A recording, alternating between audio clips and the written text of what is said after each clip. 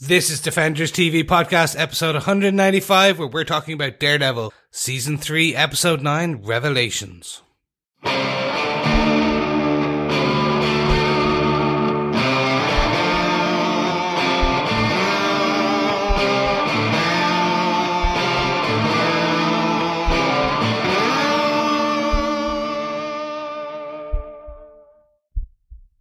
What's up, fellow Defenders? It is I, Chris, and I am back for Defenders TV Podcast, episode 195, where we're today talking about Season 3 of Daredevil, Episode 9, Revelations. I am joined by my esteemed colleagues and co-hosts. I'm one of your other hosts, Derek. Welcome back, Chris.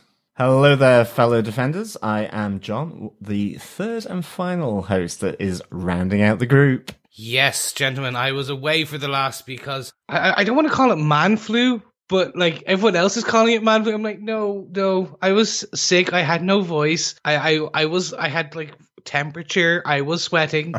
So is it just man flu because I'm a man, or anyway, that's beyond the point. I was sick and I had no voice, and I don't think even Derek's prowess as a producer could fix the squeak that was my vocal cords. Yes, well, if there is one thing that is required to be on a podcast, it's having a voice. So yes, we did let you off for two podcasts, actually, for our Doctor Strange Strange Tales coverage, and for our last episode of Daredevil 308, and all of those wonderful battles between Fisk and Karen Page. So welcome back, Chris. Sorry you missed that one. Thank you very much. No, it's good. Feeling better. So we're confirming it was just the Downton Abbey version of Daredevil.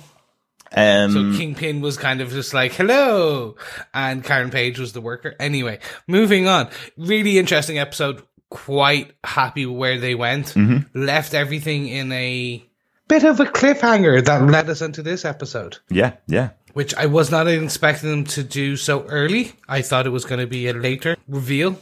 I'm so glad they have revealed what they did reveal in that episode. We're going to talk about it, obviously, as we get into our spoiler-filled discussion of this episode. But I'm so glad they revealed that moment very early on, or at this point in the season, because we've known it since Defenders. So really glad that happened. The sad news about the passing of Stan Lee came in while I was editing the podcast. Just wanted to play a little piece about his thoughts about Daredevil, the character. There was an interview that he was doing with Seagate a couple of years ago where he was asked what the most surprising character he'd ever created was. Here's his response. Maybe the most surprising was one day I said, gee, I'll bet I could make a hero out of a guy who is blind. Because if you're blind, all your other senses become magnified to a degree. If I just exaggerate that. And then I came up with Daredevil. So maybe that was the most surprising one, because you wouldn't think of a blind superhero right off the bat. All of us here as comic book readers are obviously very saddened by the loss of Stan Lee. Even if you didn't ever read a Marvel comic, I think you probably recognize who he was. One of the greatest storytellers ever around. So from me, thanks to Stan Lee for creating Nick Fury, the Howling Commandos, S.H.I.E.L.D., all along with Jack King Kirby. Thank you, Stan Lee, for creating Doctor Strange with Steve Ditko. You were psychedelically awesome. Condolences to all of us who are feeling the loss of Stan Lee. I want to thank him, along obviously with Steve Ditko, in creating Spider-Man, my childhood, my character, my today. So, rest in peace, Stan, and I'm hoping you're up there creating even better universe of superheroes for everyone else. Thank you, and Excelsior. Rest in peace, Stan Lee. Let's get into our discussion about this episode of Daredevil. Yes, if you are joining us for the first time, welcome aboard. Just make sure you head on over to DefendersTVPodcast.com, where you can find out everything about us, our previous back issues, and everything we do so far. And you can follow us there on all good or evil podcast catchers around the world. Before you join us for this one, make sure you just drop over to our last episode where John and Derek were talking about Strange Tales with Doctor Strange issue 7 by Mark Waid. And of course, then the Infinity Warp's Soldier Supreme, which is just basically you guys melded together, Doctor Strange and Captain America / Nick Fury. It's big part 2 of that by Jerry Duggan, which came out this weekend. So make sure you jump over and tell us if you're really enjoying our comic Strange Tales. We want to know what you think about our comic reviews. I want to know what you all think of everything we do. Yeah, no, absolutely. But Chris, we need to get you on board to Strange Tales. Absolutely. Yes. You need to provide us with your list. Yes, my list is secret at the moment and it's been shared, but we're trying to figure out what will be the best ones to focus on. It's been so long since Chris has been involved in Strange Tales that John actually forgot who his favourite comic book character was last time. So that's true. You need to get on and talk some Spider-Man. There's Spider-Geddon going on at the moment, Chris. You need to start picking that out, you know? Okay, just really one quick thing. They actually launched in this Spider-Geddon 2. Mm-hmm.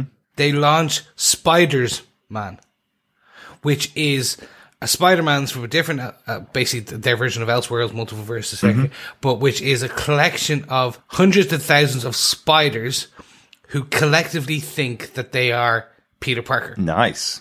It's a hive mind kind It's a of hive thing. mind that thinks it's Peter Parker, but Interesting. made up of thousands of hundreds of thousands of spiders. So it's just like they eat bad guys. Why aren't we reading this at the moment, Chris? This is definitely one for Strange Because I Tales. think that this is definitely one, but I want to get the collected edition on this one. It's going to just kind of get it all in one big healthy dose, like a binge watching on Netflix. Nope, that's not how we do our Strange Tales, Chris. We gotta go for issue by issue, so you gotta choose out an arc. But that is something that we will save for Strange Tales. We'll let Chris go away and think about it. Think about what he's done. Yes, you think about it, Chris. Let's get into this episode of our Daredevil coverage. Episode 309, Revelations. This episode was directed by Jennifer Lynch, daughter of David Lynch. She has directed another episode of Marvel Netflix. We've spoken about it before, back when she directed an episode of Jessica Jones in season 2. Really good director. I'm really enjoying the work that she's bringing to the TV. And obviously I love David Lynch. I'm a huge Twin Peaks fan, so always cool to have her involved in these shows. She also is directing an episode of season 6 of Agents of S.H.I.E.L.D., reportedly the last season of Agents of S.H.I.E.L.D., which would make me cry. But we do know they have at least got 13 episodes, which will be coming out after Avengers 4 next year. So at least we get another 13 episodes of Agents of S.H.I.E.L.D. next year, which is cool. The episode was written by Eric Olson and by Sam Ernst, who's written 2 episodes of Daredevil this season. John, do you want to tell us what they gave us with your synopsis for the episode? Sure. Matt Murdock's already shaky world tilts further when he learns the truth about his parenthood. Struggling, knowing that both Sister Maggie and Father Lantom had been hiding the truth from him, Matt goes to an abandoned boxing club to reconnect with his past. Meanwhile, Ray Nadeem tells his superiors Tammy Hatley and Agent Wynn about Wilson Fisk and Special Agent Poindexter, but soon discovers how deep Fisk's influence runs. With a bullet to the throat and head of Agent Wynn, Hatley proves her loyalty. As Felix Manning comes to clean up, he leaves Nadeem no choice but to work for Fisk. Elsewhere, Karen Page runs for her life after provoking Fisk, and Foggy Nelson and his family are threatened with prison by Felix unless he publicly apologizes for speaking out against Fisk. As a bright new day dawns at the FBI, Nadeem and his new partner Dex put into play Kingpin's new plan to draw out Daredevil. After quietly arresting several gang leaders, they are brought to Fisk, who offers to protect them from FBI charges in exchange for payment. But as they wait for the devil of Hell's Kitchen, they wait and wait and wait. As following an epiphany at Fogwell's gym, Matt Murdock doesn't show and refuses to rise to Fisk's bait. Instead, Matt Murdock follows a different path that Fisk does not expect, as Matt goes to the hotel to discover his dirty little secrets. While there, he overhears FBI agents loyal to Fisk that they now know exactly where Karen Page is hiding and who is helping her. And as we mentioned, this is an episode called Revelations. Let's begin where last episode left off. Chris, we have the revelation of Mother Maggie, not Sister Maggie. So our case note number 1, Matt confronts Lantham about this. Yeah, so I'm with Lantham here. So this is a bit of a weird one. I feel for Matt. Matt has been lied to. Okay. But we get Matt goes to the bar. We see Lantham with his collar off, hustling. Mm-hmm. Yeah, Cool. that was really cool. Pretty sure that's a sin, but anyway, let's just jump over this one for a second. He's downing the whiskey. He doesn't take the money, remember? He lets the guy go. That's just he when realizes he's a priest. just when he realizes he's a priest. What happened to all the other guys? The queue of men going, "Oh, we've just been beaten." Anyway, Lantham recounts how Maggie met Jack Murdoch. We get the backstory of what happened with Maggie and how everything came to pass. It's a really well done view on postpartum depression, and their take, if you will. I was happy to see this take on it, and how they handled it very well, in my opinion. Yeah. What I wasn't happy with this scene was Matt's overinflated self-opinion. Like, he's so annoyed at Lantham for not telling him, but Lantham explains, and then he has that kind of sarky, I would have slapped him, kind of pat on the shoulder about being a lying, sinful man. And I'm like, no, he just told you why, and I know you're hurt, but there's obviously reasons. I don't like where Matt is going and what he is becoming in this. And they're going out of their way to very much show you this darker side of Matt, this unfriendly, not the Matt we were introduced to in season 1. Yeah, and unsurprisingly, I'm probably going to take the other side of this discussion here. Matt Murdoch, for me, what he's gone through is pretty tough. This moment of realization where he finds out that Maggie is his mother it's absolutely destroyed him. But what I love what they've done here is have him confront Lantham, not Maggie. It's not Maggie that he goes after. It's not her for not telling him. It's the fact that he has been left on his own for years in an orphanage with his mother just around the block, basically. And Father Lantham is the closest family that he's had. And over the years, even though Lantham knew all about his mother's life, over the years, Matt has confided in him all of everything. And all Lantham had to say was, actually, your mother is still alive, but she left you. Now you two sit in a room and sort it out. And he never did it over the course of his entire life. I totally understand why Matt feels betrayed by him. And all of the lessons that Lantham has taught him over the years do feel like they're not real to Matt now. So all of the solace that he took from the church and from Father Lantham feels to Matt like it has all been a lie. So I can kind of understand why this is another one of the steps in the ladder that Matt has taken to get out of the depression that he's had for years. It's another one of those steps being pulled away from him. Yeah, it's interesting. I'm a bit column A, column B here. I think you definitely understand why Matt Murdoch is raw, and why he's angry at Father Lantham, who has, been his family and knew everything but didn't say anything. But I do think that's projection for his anger at his mum and his father, who, he can't approach. He can't confront his dad about this because his dad is dead. And I think that's what makes the whole Fogwell's gym element so good, because that is that conversation in his head with his dead father. But unfortunately, I agree with Chris that Lantham gets the full force of Matt's sort of anger and upset at this moment, let alone the fact that he is going down a dark path here as well. And I think the fact that Lantham explains why, it's not his place as such to have said this. And maybe he was asked not to. He was. He was definitely asked not to. I get that. I think the point is that Matt feels that he can't approach Maggie because Maggie's not even a part of his family. Maggie's someone that took care of him when he was in an orphanage and is now taking care of his wounds now that he's Daredevil. Lantham is the one that has taken the place of his family, even though his mother could have done that for years. So he feels like he's the one to take out this on because Lantham stepped in when he actually didn't need to. He should never have stepped into the place of his mother because his mother was there. But I still think that, Matt is massively going after Lantham, and Lantham ultimately doesn't deserve this in full. And he needs time. Absolutely. I'm sure it will all become rosy again. But I do think that, Matt's issue is with his dad and with his mum for doing that, not the person who looked after him on the back of their abandonment of him for various different reasons.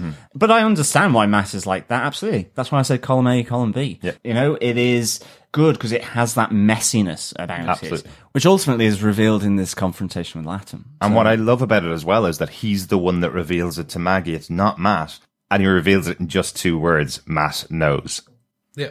and we just see Maggie completely breaking down. We'll talk a little bit more about Maggie later on and her reaction to it in one of our later points, but that's something that I like about how they've taken this approach to it, with Matt confronting Latham, who's been the one that's been giving him guidance for so many years, and then he's the one that tells Maggie that Matt knows. I kind of like the distance that Matt puts between himself and that situation. I think it's just a really good moment for the show. I'm in agreement with you. I want to ask a question for viewers or fellow defenders who have not read Born Again, who do not understand the backstory.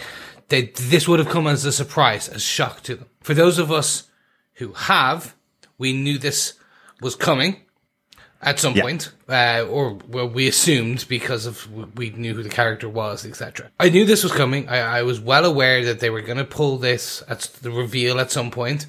I'm still happy of how they did it. It feels well constructed, well written in terms of the actual style of the reveal, the way that they're choosing it to go. They could have gone down the route of exactly what happened in the comic books and things like that, but I think this is a better, more organic reveal for the way the show is heading. Yeah, I'm really glad they used the comic book origin from Original Sin, not from Born Again, because the Born Again one, as we spoke about last week, John, the Born Again reveal is Matt says, "Are you my mother?" And she says no. And then there's a panel that says that Matt knows from her heartbeat that she's lying. And that's it. That's the only thing that we get in Born Again, that Matt finds out that that's his mother from a heartbeat. Whereas Original Sin is the concept of why she left, which is what is the more important story to talk about. It's not that she is his mother, it's that she's his mother and why has she left. And I think that's a much more interesting story, the exploration that we got in here.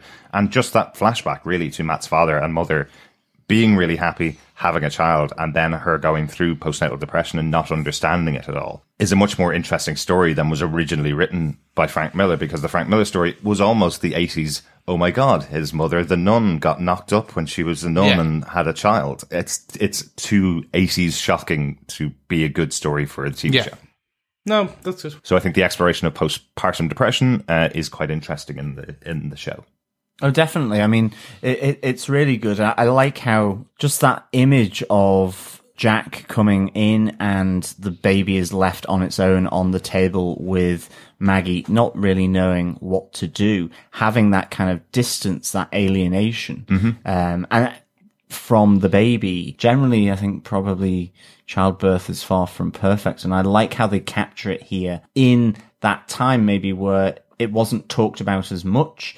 And maybe the role of husband, wife, or boyfriend, girlfriend, certainly with the context of Maggie being a nun, is very socially rigid at that time compared to today.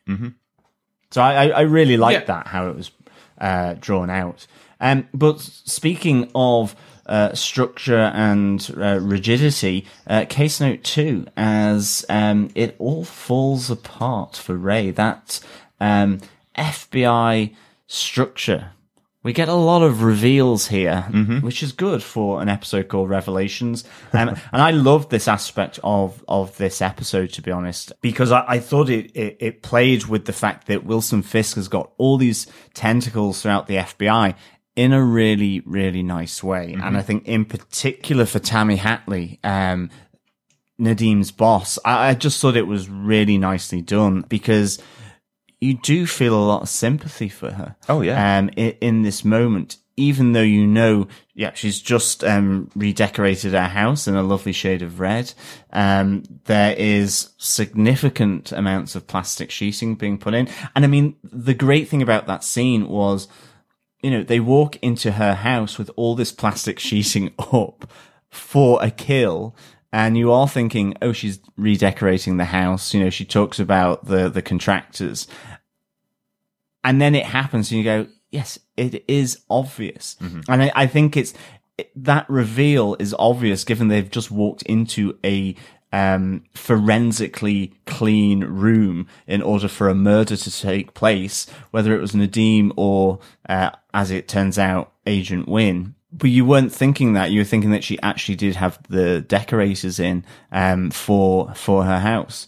And to me, it's kind of like, she's been hiding in plain sight there in the same way that this whole setup right at the start was. But I really, I enjoyed how that played out. And there are a lot of moments, I think in particular in the lift as they go to get Wilson Fisk, which is really, really nice. Yeah. One thing that did completely throw me off, though, was that Tammy's daughter says hello to her in the house as Ray comes in. So I was not expecting a kill to happen when you hear the child's voice in the house. That is true. That is true. And I do think it was a shocking kill. As Ray has just revealed everything that's going on, everything he knows, what he knows about Dex, what he knows about Kingpin to Agent Wynn, then hands over his gun because he's being told he's going on suspension and happily goes, if that's all I get out of this, that's fine, and then his gun is lifted and shot through the throat, shot through the head. Agent Wynn is no longer there. I think that's a shocking moment in the episode. We have thrown out since episode 1 that someone in the FBI must be in Kingpin's pocket. I think, John, you even threw it out last episode that Tammy might be the one that's giving him all the information.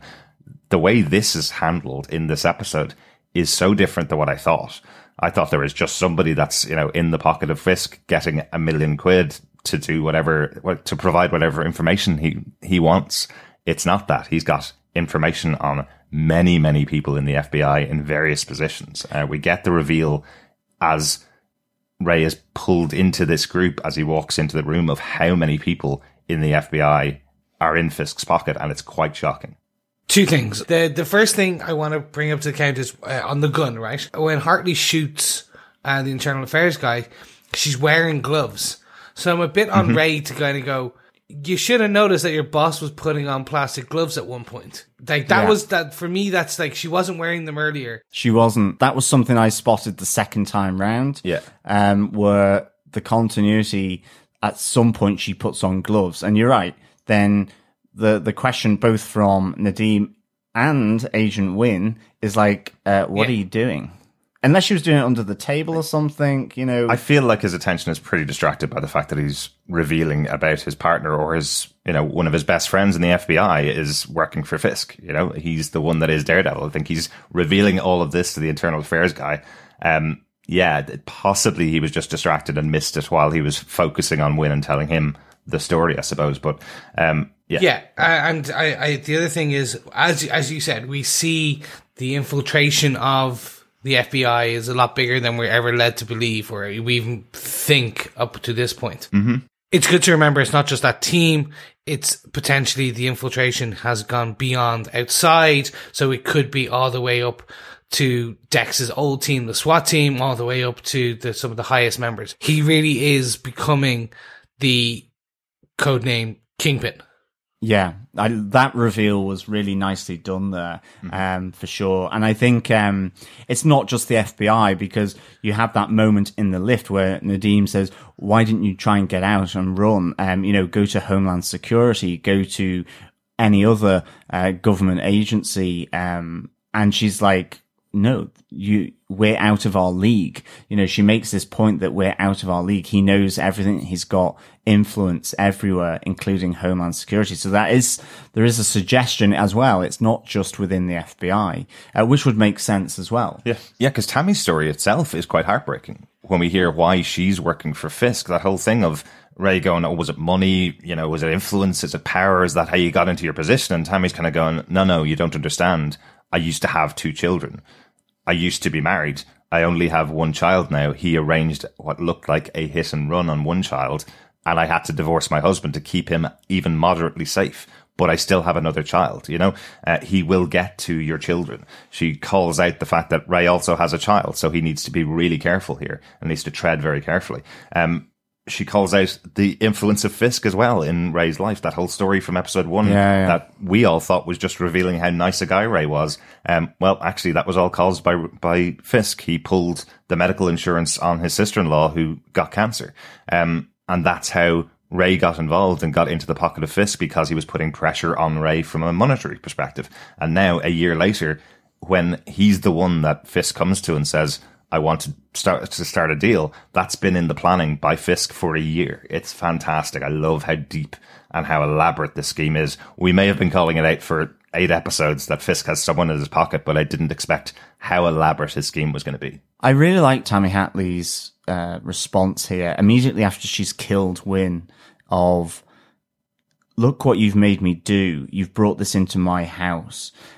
And she kind of throws it back on him, and you kind of do just for a moment go, hang on, you're the one who's in cahoots with Fisk. And then you have that moment in the lift where that kind of makes a bit more sense, where she talks about the fact that she's, as you say, she's divorced her husband. One of the kids has presumably been hit by a Fisk ordered hit and run, and you just kind of, in that moment, kind of feel sorry for her. And you realize that actually, in some ways, she may have been protecting Nadeem by saying, you're not getting this promotion, that you're not going to do all of this.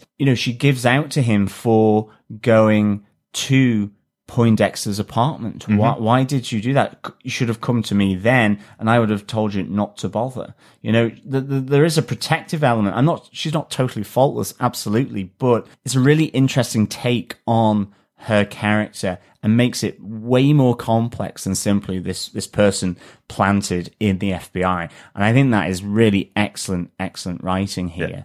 Yeah. I love the fact as well that Wilson Fisk makes Nadeem take off the ankle bracelet, the tracker. That is just proper degrading Nadeem here in that moment. Yeah. I am the Kingpin. Yeah. Codename Kingpin. It's just really, really cool. I absolutely loved all of this.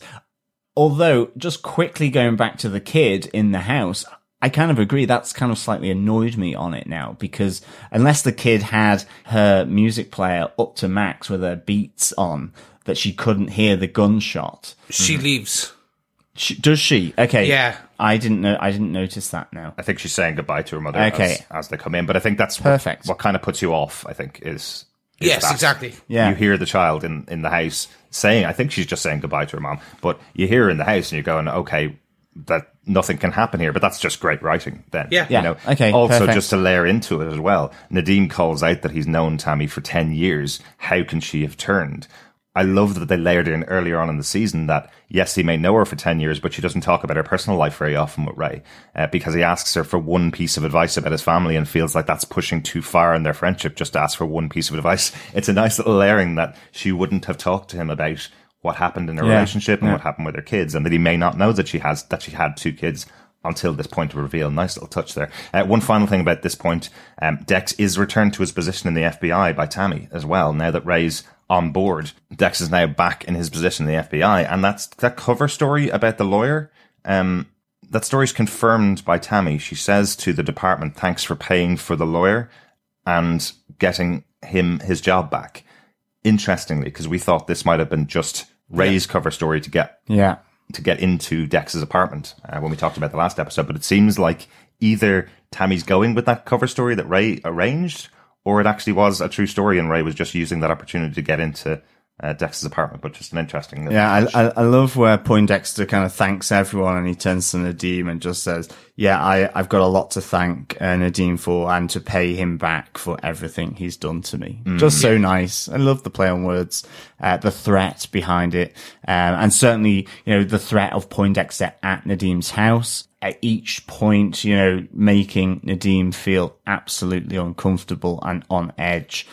So that was just a really nice interaction between these 2 agents, for sure. And it is really interesting, isn't it? Dex does seem to be much more in the pocket of Fisk in this episode. It feels like he has now really accepted his position as kind of third in command in the Kingpin army in this episode. We see a bit more of him later on in the episode. But I think it's time to get on to case note number 3, which is kind of a combined case note because we do need to talk about what else is going on and where else Fisk's fingers are running in this episode. Case note number 3, Karen's going on the run and Foggy gets the Frighteners. Yeah, as I say, I think this is really interesting in that everyone is performing to the Wilson Fisk script, to, the production that is being generated in New York City by Wilson Fisk from his penthouse with Felix Manning, and Karen heading on the run is absolutely one of those. She realized that provocation that she took to Wilson Fisk is probably in hindsight the wrong move, even though she was doing it obviously to try and draw out that crazy violent side of Wilson Fisk. Mm-hmm. And then we have Foggy and his family, where in the tradition of Wilson Fisk, he's gone after his family. He doesn't need to touch publicly Foggy Nelson, even though he's hiding in plain sight. He will just simply go after his family and his family's business. So I really like how they're all sort of playing to Wilson Fisk's tune, and I think it's interesting. So is Dex, so is Nadeem in here, and I think one of the great things about this episode is that they all fall into line a bit, but with the exception of Matt Murdock. Mm-hmm. But I suppose we'll come to that later. Yeah. What I really enjoyed about this, also with Foggy's piece and his family, what I really enjoy about it is that this was something else that Fisk was working on a year ago, and completely orchestrated by Fisk in this case, where we had the story about Ray and his sister's insurance falling through when she fell ill. This was all orchestrated by Fisk. What we believe from the story from his brother is that Fisk made sure that the suppliers that were supplying the business of Foggy's family, that they pulled out and stopped giving them anything until his family took a loan from Red Line, who are Fisk's company. So all the time since Fisk has been sent to prison by Nelson and Murdoch, basically back in season 1, he's been working on ways to get back at them. He's had this plan in his pocket just in case anything was done by Foggy. Like, that's really, really elaborate and really, really interesting. When this slowly came out, I was like, oh, wow. You're really starting to see in this episode, in Revelations, aside from the biblical context, there's very much the revelation that Fisk has been planning this. Yeah. In some form or the other. He's been moving things around, moving his chess pieces, his pawns, for well over a year and a half nearly. Like, to get the plan in place for in order to set up Red Lion, in order then to stop the suppliers, to threaten the suppliers, so that it gets so bad, you've still got to do a year to 6 months of work, and then that's when Red Lion can step in. Yeah. So it's incredible, and but we still get one of the best lines of this episode in here, where Mother Nelson turns around to Marcy and goes, "Have you thought about freezing your eggs? You know, and it's never too late." Oh, God. That is such an Irish mammy thing to do. You're not looking after yourself. We're going to have these grandkids. Come on, like, we're an Irish family. Freeze these eggs so they're ready. I don't know whether the actual phrase itself is an Irish mammy thing, but definitely stepping over the boundaries in the relationship of your son is absolutely an Irish mammy thing to do, Yes. Irish mammy for the 21st century. Yeah, just one other thing about the Karen piece. She does go to warn Matt that Wilson Fisk knows exactly who he is, which is the information that she found out when she confronted Fisk last episode. Maggie explains to Karen the reason why Matt is gone, and also actually shares with her that she is his mother. Quite interesting that she trusts Karen that quickly and that instantly, after only meeting her once in the past and never having told Matt about this. But I like the fact that she confides in her that the real reason behind it isn't just because of the postnatal depression, it's because at the time, she had no idea what it was, and nobody else knew how to explain to her that these feelings are normal and that she can get some help because it wasn't talked about. I like that she's going through that discussion with Karen because it's a tough thing. You know, she did have a way out, and the way out was to kind of hide herself away in the church, and that's the path she took. Whereas hopefully, if this had happened to her in present day, there would have been a support system around her that could have actually helped her. It's just an interesting discussion to have.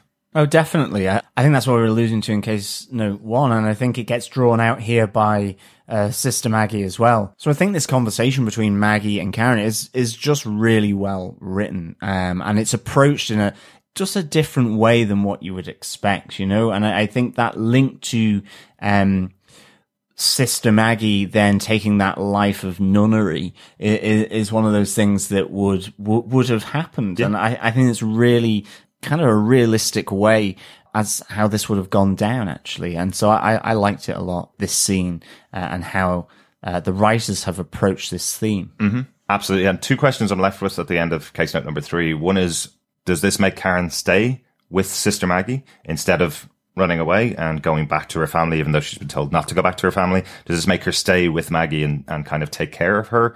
And for Foggy, we're left with this concept of he's being pushed by Marcy to now take the next step and actually run for DA. But does this make him roll back? Does this make him actually go, hang on a second, my family are more important than actually taking the role of DA? That does feel like more of a Foggy thing to do. But maybe Fisk might want the new DA in his pocket for real. Yeah. So what's going to happen with those two? It's an interesting thing coming out at this point. Yeah. And just for my final note on this, I feel really bad for Deborah Ann Woll, especially in this episode, because they just, for a lot of the last episodes, they've just put so much kind of red-eyed makeup to make her look like that she's stressed and crying, and she never just, like, I think she gets like 2 episodes where she looks normal, and she's not, it hasn't looked like she's been crying or anything. I'm like, oh, poor Karen, poor Deborah. I think I'm so happy for what they've done with her this season as well, though. As we mentioned before, this season has really given Deborah Ann Woll some really, really great scenes. That moment with Fisk last episode. This episode here, having this moment with Maggie, I think is really good as well for her to actually show that she has so much range and so much ability as an actress that just hasn't been used properly in some of the previous episodes. And I know you guys had your problems with Karen in season 2 and in season 1. I think this season that the character of Karen has really been allowed to grow and allowed to have some great moments this season. From my perspective, I never had a problem with Karen. I just knew how juicy the storyline could be with her, and I wanted to see that. It felt weird that you had this fictional potential from this character, from the source material, and it wasn't being explored and being interwoven into the larger Daredevil picture. And I think here we really get a sense of who Karen is. I think we really get a sense of who Foggy is. We've really got a sense of who Ray Nadeem is in this episode, and even Tammy Hatley. And I think this is one of the strengths of the writing from this series, is that it pulls meaning from all the characters here, and really deepens everything around the central character of Matt Murdock and Daredevil. So, yeah, it's really, really good. Mm-hmm. Yeah, I agree. I'm going to reserve judgment until the end of the season, though. And that'll be my final, whether I'm happy with what they've done to the character of Karen. Speaking of, from one thing that we saw in season 1, moving it all the way back and returning there, case note number 4, Fogwell's Gym. Mm-hmm. Yes, Matt returns to his one true home, Fogwell's Gym, and his ability to punch away his anger. We've seen this quite a bit during the season. Matt just punching and punching as he's trying to deal with his issues. But this time he's accompanied by another spectral spirit, the return of Jack Murdock from season 1. Great to see Jack back, and this idea that we had all through the season of Fisk being in Matt's mind and pushing him along. Now we have his father actually speaking to him about the situation with his mother. Really interesting having this dialogue between the two of them. And I like how it's played as well, that we don't actually hear what Jack was saying. This isn't an actual flashback to Matt talking to him or anything like that when he was actually alive. We hear Jack going things like, well, maybe I did it because of this, and maybe I did it because of that, because these are all the thoughts in Matt's head. It's a nice way to have a dialogue about this. Yeah, I think this is really a nice throwback. I like also the fact that in his conversations with his dad in spectral form, there's an epiphany here for Matt Murdock that he is and has been the lamb to the slaughter in Wilson Fisk's plans, that ultimately there is this moment that he questions whether he should take this bait that he knows is being laid for him here by Wilson Fisk through Ray Nadeem. And I really like that because it kind of has come from a place where he's exploring who he is, why he's there, and all of a sudden he takes a different path from both that spectral form of his dad, but we also then get Wilson Fisk as well returning. And I just thought it was really nicely played. There's two things here that I really enjoyed as well. I loved him wrapping his hands up in the rope to hit the punch bag with in the gym. I thought that was really cool. The rope boxing gloves. Yeah, it was really cool. Yeah, no, I believe that Jack actually mentioned to him, I haven't seen you using the Muay Thai ropes in it because it's basically more violent than it was like adding when people used to wrap their gloves with barbed wire and things like that. It's that type of... It's thankfully kind of, not. Okay, yes, true. Good thing you don't. as you punch, it kind of tears skin and things like that.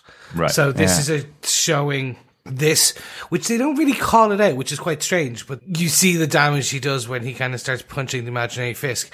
But it's this just one thing of wrapping his fist actually means he's willing to become more violent. He's descending into that violence. Yeah, and he specifically says that the reason he's doing it is because he can't beat Dex Devil. He can't beat Dex in the Daredevil suit because he's stronger than him. Yes. Yeah, I mean, that's the other point that I really, really enjoyed in these scenes at Fogwell's was him beating Fisk up and breaking his neck. But then it just goes to this calm image of Matt sat down, having thought about doing this. And it leans into your point of him becoming darker and more violent. And it's even with Mrs. Shelby, where when she says, "Are you going to kill me?" he goes, "No, not yet." And that's not something you necessarily expect from Daredevil. So, Oh, well, I did not notice that. That's really interesting. yeah. So this darker place is excellent. And I think just the way it's captured in that scene where he is thrashing at Wilson Fisk, you know, he breaks his leg, brings him to the floor, and then snaps his neck. And then it just, as the snap occurs, it just pans back to Matt sat on the gym bench, thinking about it. And that's awesome. It was really nice. It reminded me slightly of some of the scenes in Harry Potter, weirdly, where you have Harry and Voldemort kind of merging together, and then it sort of snaps back to just one of them being on their own, having this going through their head. So I thought it was really nicely done, actually. Mm-hmm.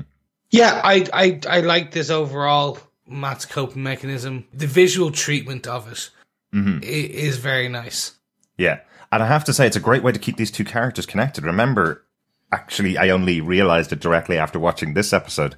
Charlie Cox and Vincent D'Onofrio have not had any screen time together in this entire season. They've not been in the same room as their real characters. It's only through this Fisk on Matt's shoulder, this devil on the devil's shoulder. That's the only time they've actually had scenes together. So we're 9 episodes into the season now, and our two main stars haven't actually been in the same room in the real world, I suppose. So what a great way to have the two of them playing off each other and actually have some moments together, than to have this spectral version of Fisk. It's a really cool idea. And to have, you know, this Matt wish fulfillment. So if you wanted to see Daredevil go full bore and kill Fisk, you've actually just seen it in this episode. Not real, but at least you get the moment of it, you know? That's a perfect segue over into case note number 5, which is Fisk is out to get Daredevil to kill his rivals, all of them. The overall culmination of what I thought was absolutely fantastic.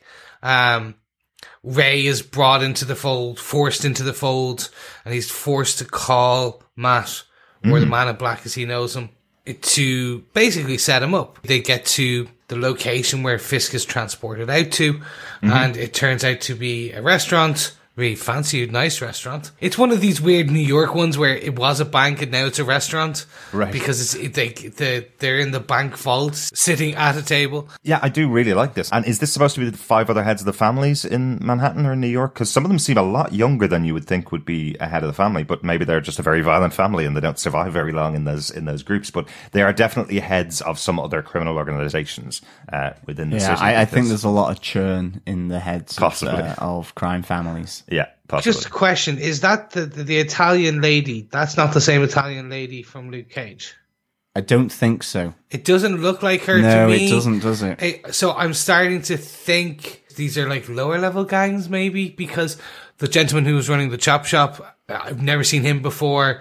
The older gentleman who was super rich, who was out running and they arrest him, haven't seen him. But the other ones, I'm like, no, that they don't look like the heads that we've seen previously. If you want to if you see where I'm going with this. So I'm thinking maybe these are lower level gangs, but Fisk wants 20%. So they're obviously doing stuff.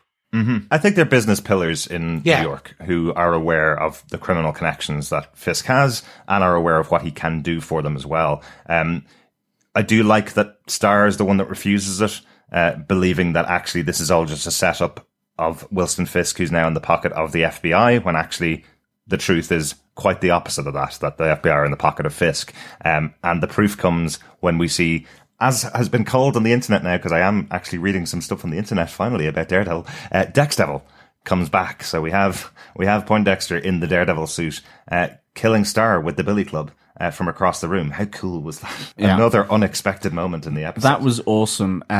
First of all, just having Dex doing cosplay is always good. Mm-hmm. Not only the kill with the Billy Club, it's just what happens next, where he face plants on the table and Wilson Fisk continues to kind of say, well, now it's gone up to 25%. And as the blood just spreads across the white tablecloth, it's like, okay, that literally was a rabbit caught in the headlights, and unfortunately is now roadkill, is no more. I just thought it was really good how Wilson Fisk just carries on and says, now it's 25%. And it's kind of like, okay, we'll pay up. Yeah. And one of the other members of the family at the table goes, well, the only question I have, I guess, is where do I leave the money? Because they're all in now, Yeah. What I was wondering is, what was the actual plan? How was this supposed to play out? We had Dex dressed up as the Daredevil. We had the idea that this was supposed to be a meeting of heads being dropped by Ray to Matt.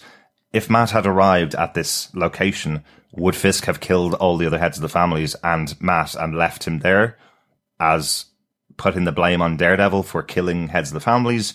What was the actual plan? Because the whole story of all of the heads of the families and this type of crime meetup was given to Matt as the impetus to make him come to the restaurant rather than go to the hotel. I think it was just more kill two birds with one stone. Right. Literally. Actually have the meeting and kill the man in black, kill Matt. Right. Because that's what would drive him there. Mm-hmm. That's what I assumed. I like that Matt wasn't stupid enough to go. Yeah, me too. Well, it would have ended the season early to a degree. I don't know. I think Matt's probably ready for a fight now. What I do like about it is this is the cherry on top of this episode, because what we've just found out for the other 40 minutes of this episode is that Fisk is really intelligent, has made plans that nobody else could figure out except Matt. He's on the other end of a phone and goes, actually, that's what he wants me to do. I have another thing that I should be doing. It's showing that he is the true antagonist for Matt Murdock. Absolutely. And I think we've seen Matt Murdock come to that realization much sooner than, say, Karen or Foggy. Yeah. I think in particular with how it went down with Melvin Potter, that whole thing. And I think it's nice that it comes as well, not only from that, but from effectively his dad saying, you're not as stupid as that to take the bait. And I really like that connection back to Matt hurting because of what he's just found out about his mum and dad, and also how that burning of his past, in a sense, at the moment, is fueling how he's approaching Wilson Fisk again, to keep him one step ahead of Fisk, which he now knows he has to do because of what happened with Melvin Potter. So this is really cool, I think. It is. It makes them kind of equals. It makes them, as you say, the true protagonist, antagonist. So really nicely done, I think. And I do have to say, just the look on Vincent D'Onofrio's face as he realizes that Matt Murdock, the Man in Black, the Devil of Hell's Kitchen, is not turning up for the party here. It is really nice, that frustration, that anger that he has somehow failed. And you do feel a bit for Nadeem here, and he's like, well, I said just what you wanted me to say, he's not shown, know, because you have that line from Wilson Fisk where he says, he will know it's a trap, but he will come anyway. And all of a sudden, he is no longer playing to Wilson Fisk's analysis of him. And that moment of anger and frustration, you wonder, is there a slightly deep set of worry in the eyes of Wilson Fisk that he's not playing ball? So I love that. I really, really like that. Yeah, so Matt is no longer playing ball. He doesn't want to go to dinner, but instead he's going to church. Or at least that's what we think he's going to do, because at the end of this episode, essentially, he overhears the two FBI agents converging the cops onto the church where Karen has been spotted. Yes, so nice cliffhanger there. So nice placement where Matt is as well to be able to find that information out. So we will have a meeting now, finally, of Matt and Karen, hopefully where Matt will save her and his mom and resolve their issues in the next episode. think that's it for our top 5 case notes. Only note I had actually kind of ties in very well with this point here with the Fisk and Matt moment. We haven't seen Matt's world on fire throughout the season. Chris, I know you mentioned earlier on in the season that they kind of had replaced that a little bit. What I kind of feel is that they've taken it out completely, and I do think that Matt's actually using a bit more superpowers than is being shown on screen. In the past, they would have relied on something like using his world on fire to show that he's reading people's minds, reading their heartbeats, that kind of stuff. I'm wondering if that conversation that he has on the phone with Dex is enough for him to hear something in Dex's voice that betrays that meeting wasn't real from Fisk, and we just didn't get it because they didn't show us the world on fire. They didn't show us that he is able to hear something in the heartbeat. Ray is very clear that he said exactly what Kingpin told him to say, but Matt didn't come. He is pointing out that, maybe there is something there that we've missed. Yeah, or even when he feels the electric current on the floor in Fisk's dressing room. So I'm in agreement with you here. They've amped up his powers, but they haven't amped it in the way of World on Fire. They've amped it with the slight different camera usage, the slightly out of focus, and then it was a high-pitched noise. So I did enjoy that. When he felt the electric current, it focused in on his fingertips, and it did this kind of juttering shake, but the centered was in focus. Absolutely. And I also have to give huge credit to Charlie Cox for selling it, because he's doing such a great job with just the facial expressions that he has. We talked about the moment last episode where he overheard Maggie, and the reaction from him is just fantastic, and he really does sell these moments when he's using these powers. So he sells being blind, which I think is still the hardest thing beyond that, which is still when he was in the gym, I was like, oh wow, that one scene where he's just standing looking forward, and you're like, yeah, he's a blind man. He still walks around not looking at what he's touching, but able to pick it up in his peripheral view. Absolutely loved it. I personally want to thank Jennifer Lynch on this one, because I think you see a bit more usage of his powers through this kind of directorial lens, whatever way she's decided to kind of frame it. So I think the electric current touch, I think, was good. But I think you're right. They should have shown him. They should show him being able to hear the distinct difference in people's voices and kind of know more. I think they'll need to explore that more. Maybe, yeah. Yeah, maybe. I actually just wanted to point it out, rather than say that they should do it that way. Because it feels like they would have lent into that in season 1. They would have gone, this is a superhero show, so we've got to show him with using his superhero powers. And I'm just wondering if it's just something that we're missing, because it is all there. It's all on screen. But they're just not actually saying he's got the superpower. Yeah, I just don't think they're visualizing it. They're not making that special effects visualization of it like they did in season 1.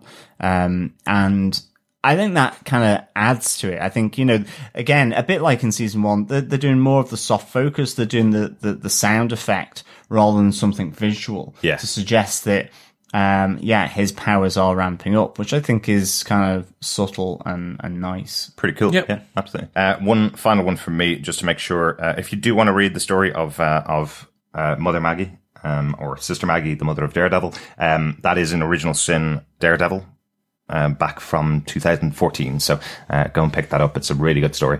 Have a check out and see what the actual storyline behind that from the comic books is. I think we need to get on to defends, guys. Chris, do you want to take us off since you haven't been with us for an episode? Do you defend season 3, episode 9, Revelations? I do defend it. I think, Derek, you put it to me best off air, where you said that this episode was very much bang revelation, bang revelation, bang revelation, bang revelation. And I think that's probably why it didn't 100% work for me. Which is, I know, a really weird thing, because I've talked positively about the whole episode. Potentially it was just the revelation after revelation. It didn't have time to fully sink in. It was just very much bang, bang, bang, bang, bang, bang, bang. And I think if we had all these revelations had been spaced over 2 episodes, then I think it potentially might be in a bit more impactful for me. That being said, I was still very happy with what we were given in this episode. It was almost like they know where they want to go for the next 4 episodes, and they hadn't yet hit these points, and they don't want them in the next episodes, or they need to get there to get to the next episode. So they're just like, all right, we're going to put everything into this 1 hour. Even if this had an extra 10, 15 minutes on this episode, that potentially could have spaced it enough. Right. So yes, I defend. Are you sure? Yes, I do. I enjoyed everything that we've talked about. I enjoyed every revelation. It was just too much, too quickly, too condensed. So if I was doing a rating score like you, it would be a 4 out of a 5, because it's all the revelations should make it a 5.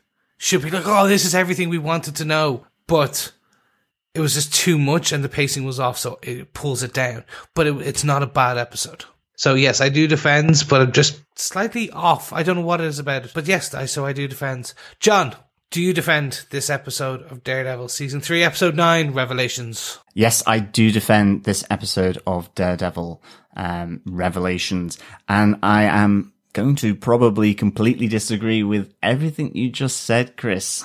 That's why we have this podcast. Yes, exactly. I give this 5 shades of red out of 5. Wow. I do think this was a really good episode of Daredevil.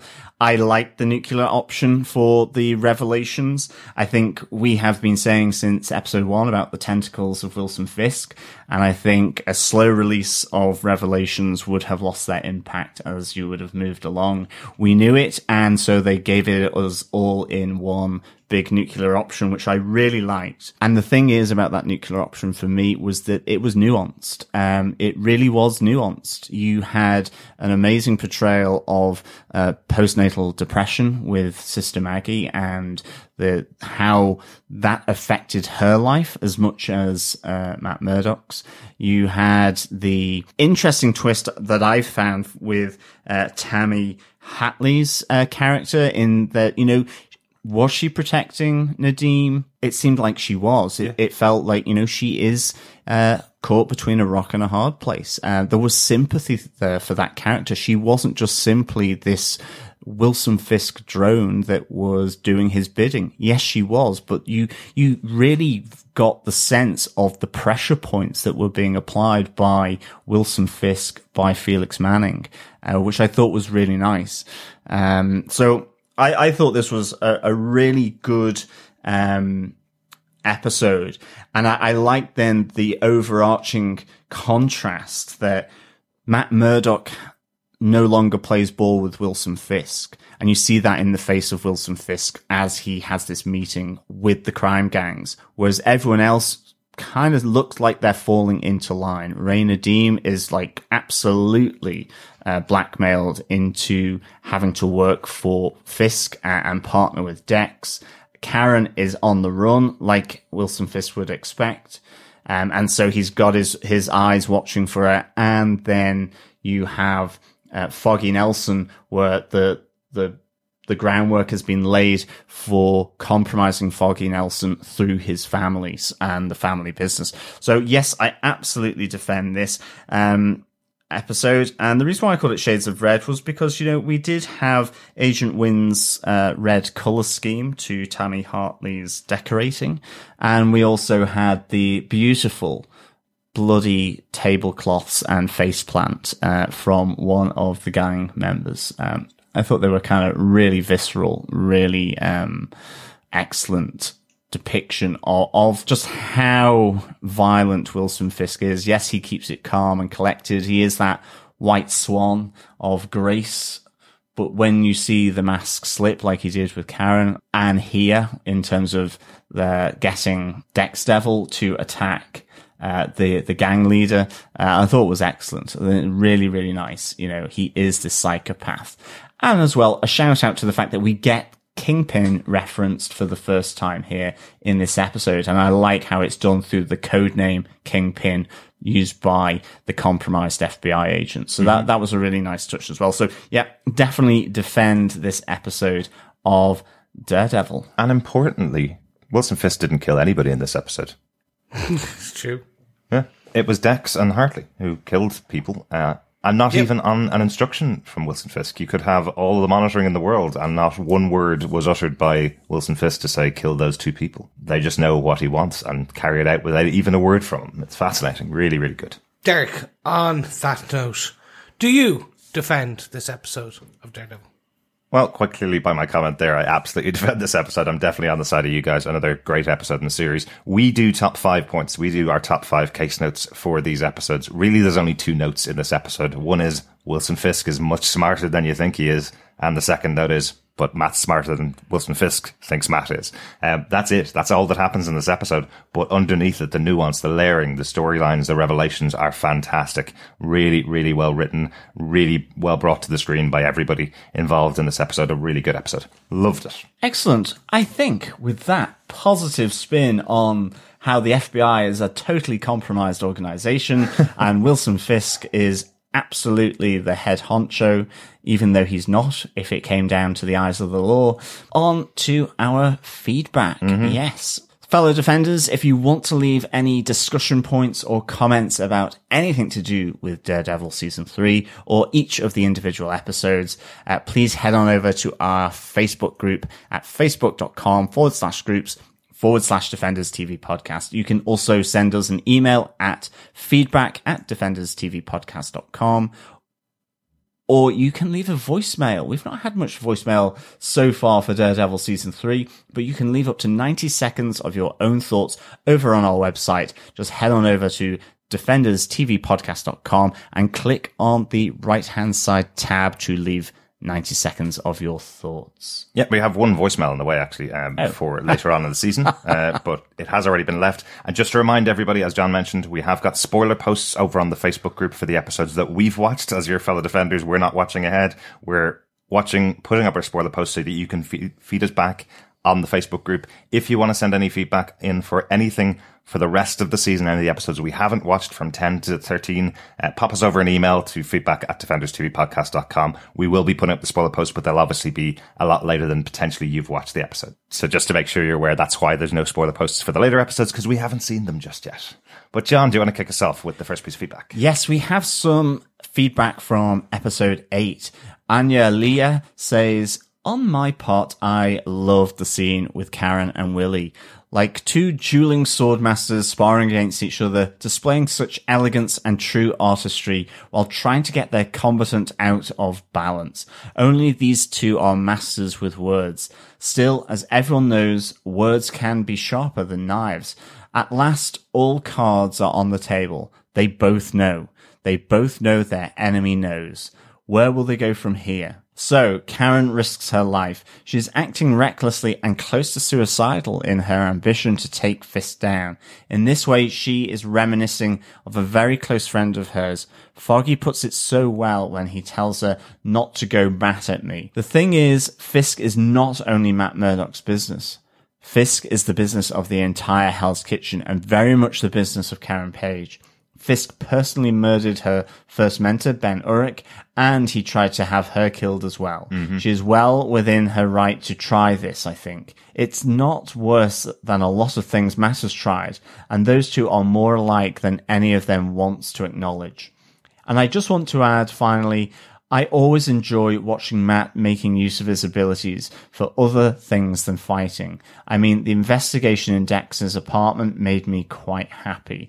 Thank you so much, Anya, for your feedback. Yes, that use of his nose to smell the GRS and latex, it was a real nice touch there, and I liked how it contrasts with the fact that, you know, Nadeem is having to get physical evidence or wants to get the physical evidence. He can't just follow his nose in that sense. Yeah, true bloodhound here from Daredevil. And the safe cracking as well was really cool. It was a really cool moment in it. But yeah, I totally agree with you, Anya. This is really good points here that you have about Karen and why she's going after Fisk. You know, I think we used to kind of talk about Karen as a person that ran towards danger.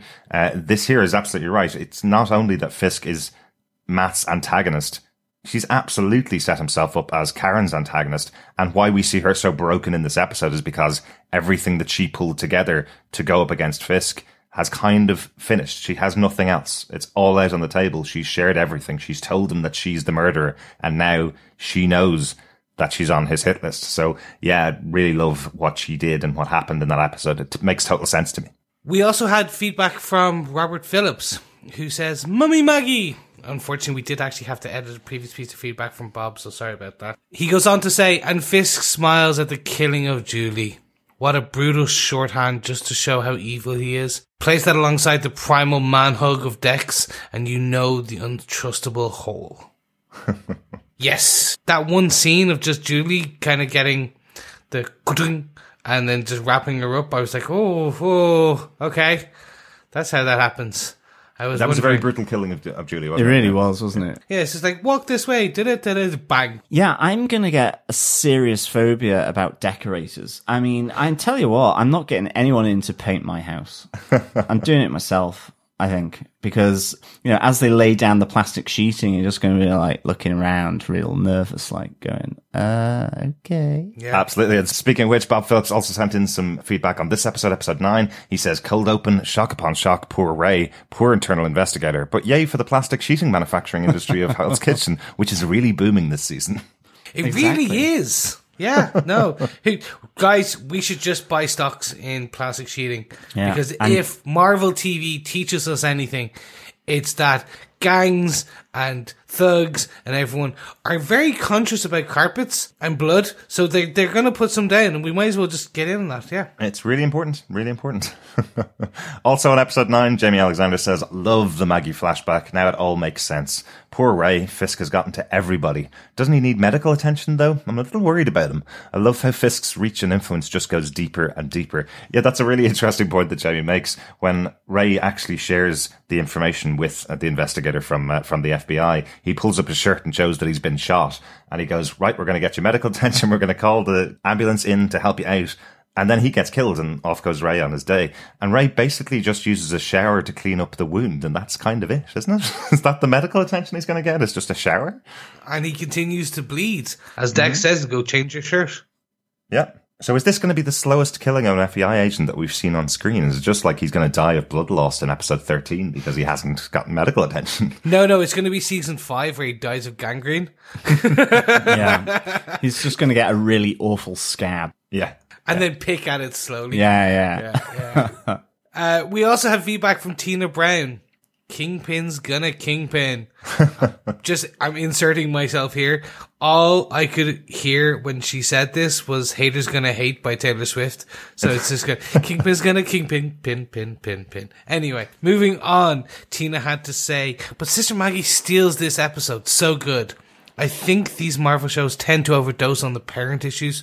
Fisk, Kilgrave, Mariah, Bushmaster, Jessica, Trish, Danny, Davos, just to name a few. But this time it felt earned, authentic, grounded, and heartbreaking. Because this happens in the real world to real people, amazing storytelling that did not overplay its hand. It was just beautiful. Thank you for that feedback, Tina. And I agree with you. Actually, when you wrote about it there, I was like, Fisk, Kilgrave, Mariah, Bushmaster, Jessica, Trish, Danny, Davos. It's like, oh god, they all have parent issues. Absolutely. Yeah. I had not made that connection, but thank you. They do not overplay, maybe overuse, not overdose, maybe something. Over something. Well, now, in fairness, if we take the entire history of comic books going back 70, 80 years, I think you'll probably find that every single character has some form of parent issue. Right back to those days, you can lay everybody out side by side and everybody has some form of parent issue. I think it's kind of shorthand for saying that history informs your future or informs how you are now. It's some kind of shorthand that's used, but particularly in comic books, nobody comes from a well-adjusted family. Even Superman's entire planet blew up and he's got step-parents, So. Interestingly, except Stephen Strange, you don't really get to hear about his family. It's his experience. That's true, I'm pretty sure there probably is an episode. There's an issue where they were zombies. That is true. We don't ever hear about his parents, but we do know that he's an a-hole. Yeah, exactly. So he comes from possibly a well-adjusted family who sent him off to medical school, and he's still an a-hole. Absolutely. So maybe that's the problem. Maybe that's what Marvel Comics is actually telling you. If you come from a well-adjusted family, look what could happen to you. So basically, just remember, kill your parents or have some kind of massive parental issues, and you too could be a superhero. Yay. Forget about the radioactive spider bites or the magic usage or going under experiments in prison. That's how you do it. You kill your parents, you go into prison, you get experimented on by a crazy doctor in prison, and you become Luke Cage. Or you become a supervillain. So, kind of toss up there. That's a tough one. Mike Brown also talks about this episode. He said, "This is the episode where I started to agree with the criticism out there that Fisk is too omnipotent and omniscient. It's one thing to make it seem like our heroes have an impossible task ahead of them, but this just makes it feel unrealistic." Interesting perspective there, Mike. Yeah, absolutely. I suppose one of the things that we're not being told in these episodes so far, but you kind of can read into it, is that this is what Fisk has been doing in prison for all of the time since Matt put him away. He has been orchestrating his revenge, and all of this is about getting himself back to where he wanted to be in season 1. As we mentioned, he's now going by the code name of Kingpin with all of the FBI agents. Remember back in season 1 when he was climbing the ladder in New York, where he was telling everybody, don't use my name in communications. As we said, people are now killing for him without him having to say a word because they know what he wants. I don't know about the criticism of being too omnipotent and omniscient. I just think he's a very smart guy who's planned all of this, and we're seeing the fruits of it now. Yeah, I think, thanks, Mike. I think this is a really interesting perspective because there is part of me whereas, how far do you take this idea that someone is just totally in control? The great thing about this is that where that seems to happen with everyone else, this is the moment where the hiccup, for Wilson Fisk occurs where Daredevil doesn't take that bait. And so I think that shows the chink here of his omnipotence or his Machiavellian type of planning and detail. I definitely get where you're coming from here, and I think it's a really interesting angle on Wilson Fisk for sure. And I think it's good then that you have this slight chink appear in that by Daredevil not showing up to the gig. Mm-hmm. We also have feedback from Alyssa Lynn Moskwa, who went on to say, "This episode hurt so much. I'm glad they merged both of Maggie's backstories, religious guilt and postpartum depression. It worked really well. Poor Matt keeps having existential crises, and his psychosis appears to have gotten worse since that revelation as he hallucinates his dad. I didn't expect Maggie to tell the truth to Karen, and she blames herself for Matt being messed up. Guilt appears to run in the family. I really felt for Ray in this episode and how uncomfortable he felt as Dex wormed his way into his family. Did not expect his boss to be in Fisk's pocket. That was a huge surprise." Thank you so much, Alyssa, for your feedback. Guilt, it's a Catholic thing, I think is the only way to put it. We're like, if you're Catholic, you've got guilt. You got guilt. It's it's the new ad instead of you've got milk. Oh my God, that'd be amazing. Join the Catholic Church. You got guilt. As you've got some kind of moustache of guilt. Or something. The moustache of guilt. Anyway, thank you so much for that feedback, Alyssa. Alyssa, thanks so much for that piece of feedback. There's really, really good stuff going on in this episode. I think, as everybody has mentioned, Maggie's scene in this episode where Lantham tells her that Matt knows all about it, and then she falls screaming to the floor at the fact that her original sin has been exposed to Matt. It's really, really good. Yeah, thank you so much, Alyssa. We have some more feedback from Anya Leah on episode 9. My 5 points from this episode. 1, poor Karen, running for her life. 2, poor Maggie, suffering from postpartum depression, leaving her baby boy behind. 3, poor Foggy, finding out Fisk has gotten to his family. 4, poor Agent Nadeem, for obvious reasons. And 5, and poorest of them all, as it always seems to be, poor Matt, his mother being around his entire orphan life, not letting him know. From here, we can only go upwards, I hope. Well, let's hope, fingers crossed. Let's all touch wood and have our luckiest of trinkets on us, because yes, the only way surely is up, if only there isn't going to be probably Fisk, Dex, and the whole of the FBI, it would seem, in their way. And of course, let's not forget Mrs. Shelby. even though she looked petrified at her workstation. But yeah, there is certainly a lot to be feeling sorry for the gang of Karen, Maggie, Foggy, Reinadim, and Matt Murdock. Thanks so much for all the feedback. As John mentioned earlier on, if you want to send us any feedback on the rest of the episodes, just email us to feedback@defenderstvpodcast.com or pop on over to our Facebook group at facebook.com/groups/defenderstvpodcast. We'll be back with our next episode, episode 10, simply entitled Karen. Whoa, we're getting our back flashback episode. Yeah. It's only taken 3 seasons and we're going to finally understand what drove Karen to be Karen. I wonder if it'll be framed by her maybe talking to Maggie about her past. I'll be interested to see. I just want to see Matt save her. I think or it should be Matt, her telling Matt. But maybe. I'm just also wondering what storyline they're going to use. Yeah, I'm intrigued because we've been waiting a long time to see it. You never know. Maybe a watcher's eye will explode in the middle of New York, revealing all of the secrets to all of the city. I've been reading Original Sins, obviously. Thanks so much for joining us, Defenders. We will talk to you again next time. Thank you so much, fellow Defenders. See you soon. Yes, thank you so much, fellow Defenders, for joining us. And I'm off to go and get the decorators in. Dun, dun, dun. Derek may not be with us for this next episode. This is going to get scary. But once they've painted everything in a nice shade of blood red, we'll be back to speak with you again soon. Bye. Bye. Send help.